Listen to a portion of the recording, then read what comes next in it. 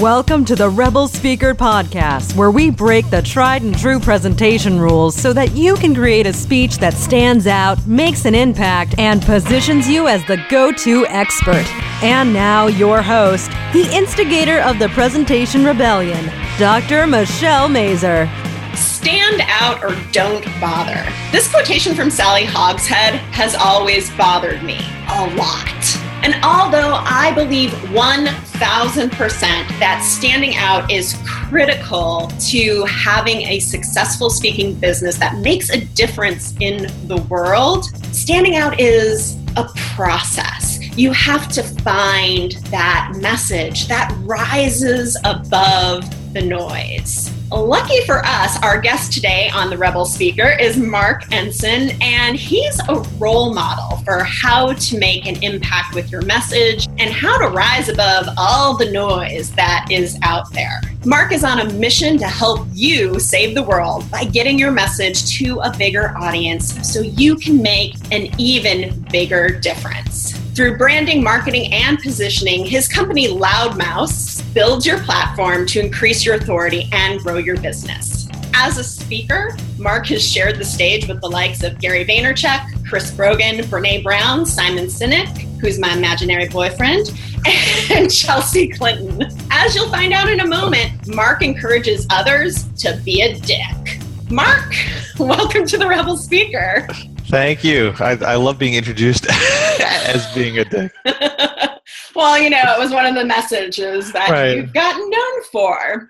Right. So what I'd love to start with, the word authenticity gets thrown around a lot to a point where it's almost meaningless. But I believe it's still really important in speaking and marketing and life. As a speaker, what does authenticity mean to you? I think the reason that it's kind of beaten up to the point where it doesn't mean anything is because it's almost like become a fake authenticity. People create authenticity, which is not authentic, which is really kind of bizarre. Authenticity is, to me, it's being brutally honest, like to the point where being willing to stand naked in front of the whole room, if that's what it takes to get your message across.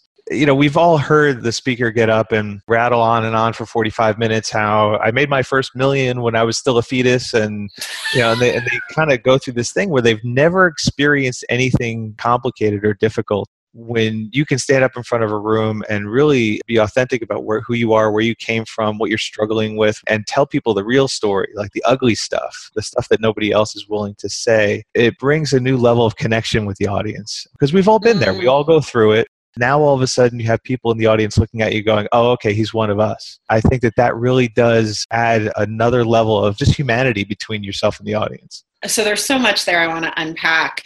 The first thing is, like manufactured authenticity. It's like having that perfect Instagrammable life. Like, here's a selfie of me in front of 1,000 people in a room getting ready to speak. No filter. No. You took 400 different versions of that picture. I know. Instead of like, here's a selfie of me being rejected from a speaking gig for the 9,000th time. Right. I mean, I think it's, the manufacturing of authenticity and being willing to get raw and vulnerable to make that connection. And the other thing is the stories, like I made $1 million while I was a fetus. And the other story that I take great umbrage with, love to know how you feel about this one, is I was living in my car and now I have $1 million. Right. Yeah, you have the videos of, I know what it's like to be you as I'm washing my Ferrari in my Facebook Live video with the camera crew running 4 different camera angles. Like, there's a level of it that, you're trying to connect. And I get it. You're successful, and that's great. What I love to see is when somebody is willing to put that success aside and just be like, look, here are the scars. And not only I've had that monetary success, but it wasn't what I thought it was going to be. And it's created a whole new series of challenges. Instead of saying, now all my problems are gone. I created this course, and now everything is just rosy. We all know that it's just not true. So it's really coming from that place of letting it all hang out and just being who you are and not apologizing for it. Like, I'm a screwed up human being, and so are you. Right. And it's not even not apologizing for it, but really embracing it. When I first started my blog, I started writing about search engine optimization, which is really what the world needed at the time, another SEO blog. And, I'd have 2 or 3 readers, and like I was at least 2 of them. Maybe my wife every now and then read it also, just as a favor. I then was in a weird place, and I wrote something that was very personal because everybody kept asking me, how did I go from being a musician to going into marketing? Yeah. And so I told the story, and it was a very vulnerable story. I just turned it into a blog post and just, here, stop asking me. This is how it happened. That got the most shares and the most feedback and the most comments and private emails of anything I had written at the time. And it was because it was real. Like, it was painful to write. By the time I was done writing this post, it was exhausted. Yeah. So, and then that's when it's really right. Then to get up on a stage and actually give that talk or talk to people about it, like, you can't hide that feeling. You can't hide that pain. Like, it comes out. You may not be bawling on stage, but it does show up. And when people can feel that, that's authenticity. You have that little waver in your voice, and people are like, oh my God, like, I think he's going to break down again. You don't want to go that far, but when people get a sense of that, there is a whole new level of respect and connection and humanity. I want to be there for you. I want to support you as you're telling me this story. And I just absolutely love, and there's just so much value there. What I've noticed a few years ago, I was giving a speech about loneliness, and when I was living in Hawaii, and I was totally isolated and didn't really have that many friends, and it was terrible, and having a breakdown in the grocery store, the Japanese grocery store, and I didn't know how I ended up there. And I would remember people would come up to me and be like, wow, your story reminds me of this time that I insert story here. And it was like, oh, this is our common connection. This is making an impact. This is making them think about how it's okay to talk about your loneliness in a really raw and vulnerable way. Yeah. And now all of a sudden you're a human being and you're not just some talking head on a stage. So how are you bringing this to the stage? Like, when you're thinking about giving a talk, because I know you have a popular talk called Be a Dick, which I think is the best title ever for a talk. But how are you bringing that to the speaking stage with you? And what do you think that does for you? The Be a Dick talk, it started off in a very similar way. I used to live in New Jersey, was having a really hard time. I would venture to say that I was having a midlife crisis. I've always had this idea that I wanted to do something extraordinary with my life and make a difference, change the world, all that kind of big grandiose stuff. And here I was, 41 years old. I had let my younger self down. Like, I'd accomplished a lot of great things, but they were for me. Like, it was my own selfish accomplishments and not so much what I had done for the greater good. The best way to resolve the issue at the time was to run away. And so I packed my family up. We pulled the kids out of school. We moved 1,200 miles away to Tampa, Florida from New Jersey. And it was there that within an hour or two of moving into this new house and having, like, if you thought it was bad when I lived in New Jersey, like, now I walked into this new house with what the hell have I just done? What was I thinking? I sold the house. I pulled the kids out of school, and now I live in Tampa. I didn't even know anybody in Tampa. Like, the weather was nice and there's a beach nearby, but that's about all I got. And so I'm in mid panic attack, and I need to go for a walk. And then that's when I met my neighbor Dick, and he's just this extraordinary guy. Kind of took me under his wing, and unbeknownst to him, became a mentor of mine for about a year. I wrote a blog post about it, and it went viral. And I was like, wow, I'm really onto something. So I'm going to do nothing about it because, like, I've struck a nerve. So I'm just going to walk away from it and do nothing. I guess a couple months later, people kept asking about it. It just kept drawing more and more traffic that I wanted to do a talk. And I really wanted to do a talk at Inbound, which was officially I wanted a TED Talk, but I was like, I've only spoken on stage half a dozen times. There's no way like TED is going to be like, yeah, sure, come on in. Talk about Dick. That wasn't going to happen. I wanted to speak at Inbound. It was, 15,000 people show up to this event, and it's in my industry because I'm still in the SEO industry. It's in Boston, my old stomping grounds when I was in college. I really wanted to do that. So that was my goal. I ended up doing the talk there, and it kind of blew up from there. So tell the story, before we move on, tell the story of how you landed that talk. Because it's not like you just applied and like crossed your fingers. You were fairly tenacious, I would say, in going after that speech. I feel like there should be like the disclaimer on the screen right now, like kids don't try this at home. Like I don't want to ruin your audience, get a bunch of people in trouble. Like I said, I only spoken about a half a dozen times. I spoke for SCORE and like the local Rotary. Like that was the extent of my speaking experience. I joined a Toastmasters meeting, but I stopped going because it was boring. It was part boring and part like I just couldn't afford it because it was like 25 cents every time I said It was like costing me way too much to go to this thing. So I show up, I get offered this gig to speak in Halifax at a marketing conference by a friend of mine that I knew from Twitter. And we'd never met in person, but we got along really well on Twitter and we became good friends. And so I was like, great. Yeah, of course, I'll take it. It was a paid speaking gig. Doesn't pay that much, but I was like, it's more than the zero I normally get. So sure. And, we'll cover your flight and your hotel. And that sounded amazing. And so I signed up. Better yet, Gary V was was one of the keynotes and Scott Stratton was the other. And oh, wow. Oh my God. So I get to, I'll get to hang out with them, meet them and a bunch of other speakers that I really wanted to meet. So I had it all figured out. And then I looked on a map and I realized that Halifax is in Canada. I am now an international speaker. I mean, these are things that are going through my head. I'm like, because I have no other experience. I don't have a sizzle reel. I don't have a video. Like the video I did have was like my wife took a camcorder at some weird talk I did for 8 people. I mean, it was not impressive. It ends up that the last minute the gig gets canceled because they have to cut the budget and I had to go. I was like, did you cut Gary V or like Scott Stratton? Like, well, no, we didn't cut that side of the budget. We cut the budget of the who is he? We cut the who is he budget. So I ended up going, well, I'll do it for free. Just cover the flight and the hotel. I'll do it for free. And so they said, okay. That's probably a bad idea, I guess. I don't know. I mean, speak for free or whatever. But I saw this as international Gary V, Scott Stratton. that's my thought process. I get there, I end up, there's somebody there from Inbound that's speaking, and she was awesome. Like her talk was great, and I was like, oh my God, this is my in to speak at Inbound. I do my talk in the morning, and I'm sitting in the green room waiting for somebody, because I just want to meet people. And it's around 12 o'clock, and she comes running in the door all harried, and she goes, I need somebody to drive me to the airport because my flight's leaving in 2 hours.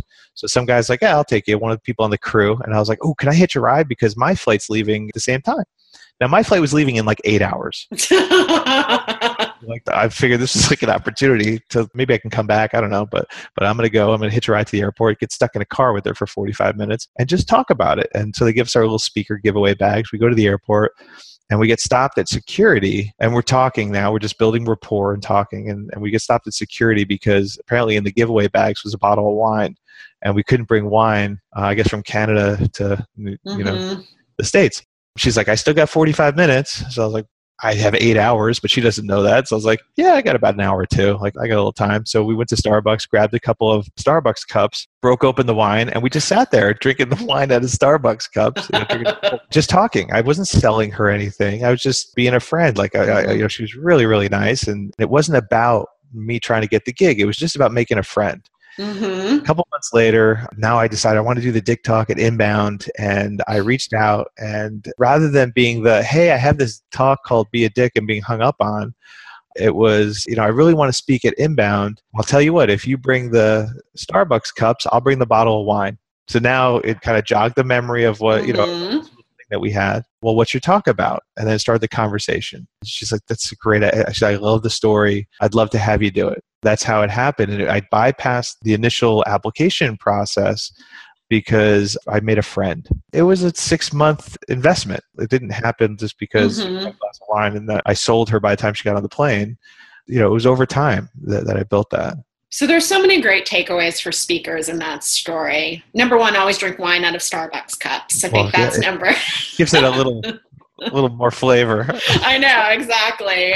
I'm always touting that relationships come first because people always ask, well, how do I land more speaking gigs? And I'm like, how do you build your relationships? That is going to be the key to opening those doors, because if they know of you and they think of you as a friend or somebody who is supportive or supportive of their organization, they're way more likely to be open to having that conversation where you get to sit down and say, this is what I'm about.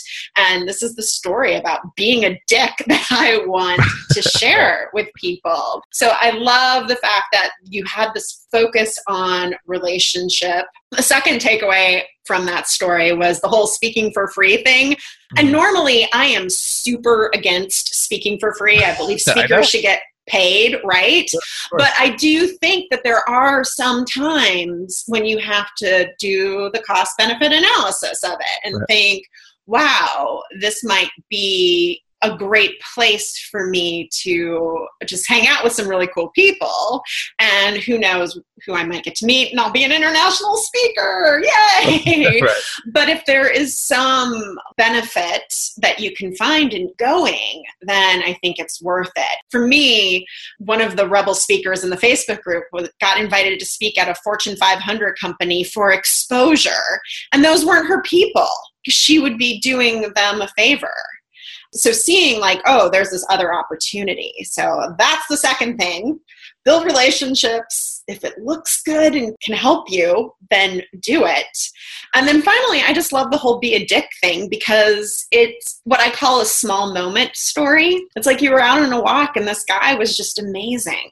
And you saw the value in sharing that and how it made a difference to you, but how it can make a difference to other people. Well, now I don't want to lie and pretend for a second that at some point I remember waking up in the middle of the night, giddy over the fact that like, what a marketing dream come true. Like his name is Dick. Like if his name was Frank, I don't know if this would have been a story I would have told anybody. He really is this, amazing person and everything else. But like part of what makes it so catchy is because that's his name, and he really is this great guy. He's got a dozen Emmys in the in the closet in his house, and always coming by with gifts for the kids, and he's just that guy. Like just a great person. The funny thing with the speaking for free thing, the way that I see it, which I think is a really cool way to look at it, I see every possible gig as it's a paid gig. Like everything I've ever spoken at or done has always been a paid gig. It's just some pay money and some don't. So this was a gig that was a paid gig. It just didn't pay money. And then it becomes an issue of like, well, is that payment that I would like, it's like kind of that barter system. Back in the day, 1,000,000 years ago, they used to trade chickens for pigs. It's kind of the same thing where I'm getting paid, and I'm not getting paid just, like exposure is one thing. Like that's so overdone that's that's not payment anymore. You're going to meet certain people, or there's going to be a certain opportunity, or you get to go to the conference for free. Then it becomes a question of like, does it pay enough that I want to do it? For example, like you do that gig for the Fortune 500 companies. Now, if that's my ideal client, that gig pays enough for me to do, because I'll probably walk away with a couple of clients. If it's not my ideal client, the gig doesn't pay enough. Yeah. Because there's no opportunity. So then I turn it down. So money isn't always the determining factor for me as far as, well, do I want to do the gig or not? How much does it pay? It's money-wise. It's how much does it pay? Like, what can I turn this into? Sometimes it's just a vacation. Like, man, I would love to go to LA for a couple of days. Yeah, okay, I'll do it. And then I get a vacation out of it. Like sometimes that's the payment enough. Sometimes it's money. Sometimes it's opportunity. Yeah. But I always look at it because there's always an amount that you're willing to take. There's also an amount that you're not willing to take. And I think it's about having those boundaries. Because I know for me, like I've taken gigs that were at a reduced fee because I got to go to Austin and hang out with a friend of mine for a couple of days. And I'm like, that's cool. Like that's what I want to do. So of course I'm going to do that. But then there's been times where I'm just like, oh, like it's almost like a sinking feeling when someone offers you something and you're just like,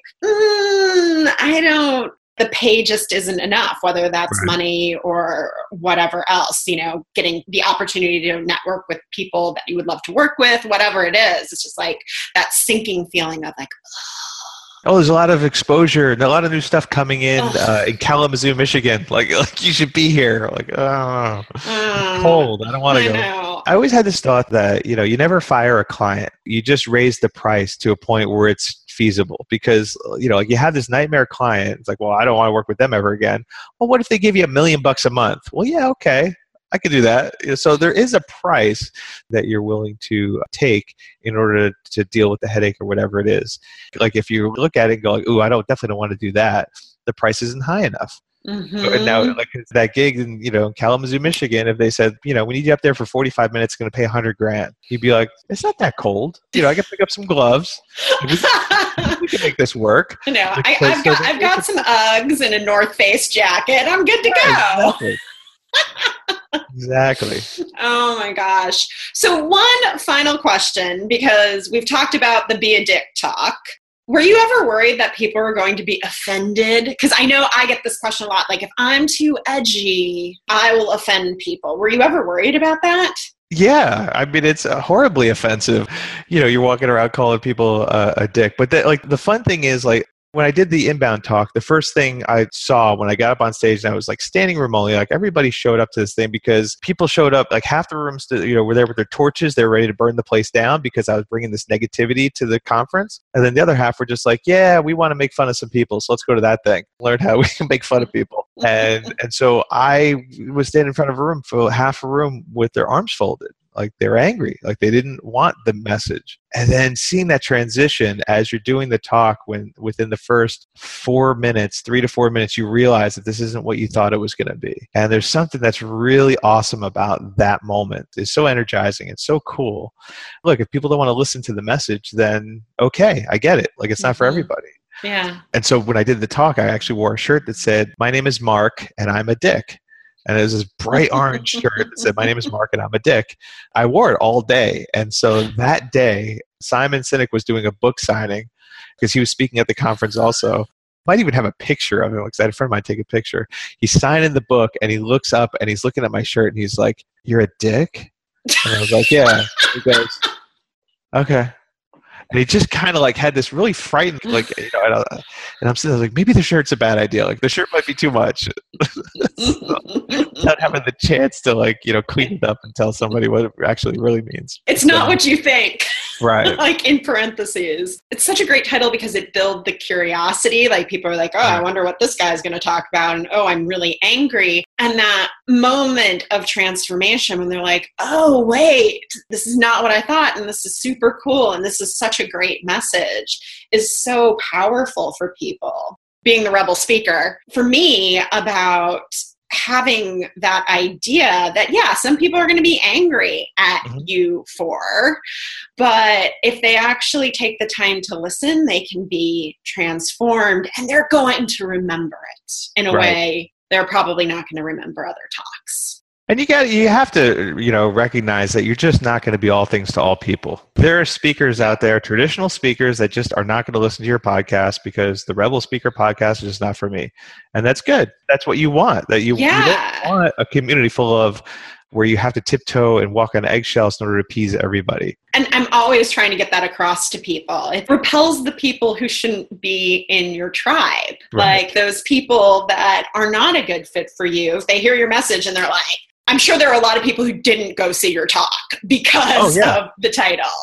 That's cool because they're not your people. And if your message can do that, if it can weed out like who are your people versus who should just go away anyway, then that's essentially a good thing as a business owner.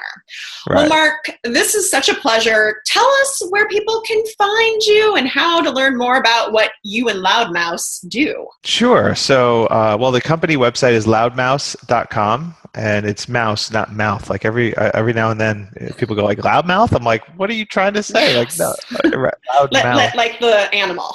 Right. So that's the company website. We're an authority marketing company. We specialize in speakers, authors, coaches, entrepreneurs, people that really want to change kind of amplify their message and really make a difference out in the world. I have a blog, marcensign.com. It's marcensign.com. Soon to have a podcast called Be a Dick. I can't wait to hear your Be a Dick podcast, Mark. Thank you. It's going to be for adults only, apparently, because I'm sure it's going to get blocked by iTunes. Well, awesome. Thank you so much for sharing your insight on authenticity and standing out and making a difference. It's appreciated. And rebels, stand out. Say something edgy. Be a dick, the way Mark defines it. All right. Thank you, Mark. Thank you, Michelle. Thank you so much for listening to the Rebel Speaker Podcast. If you're loving this show, please rate and review it on iTunes. It is the best way for speakers like you to find out about us. And you can learn more about Communication Rebels coaching and consulting services that help business owners and speakers make a bigger impact with their message while building a speaking business on their own terms at drmichellemazur.com.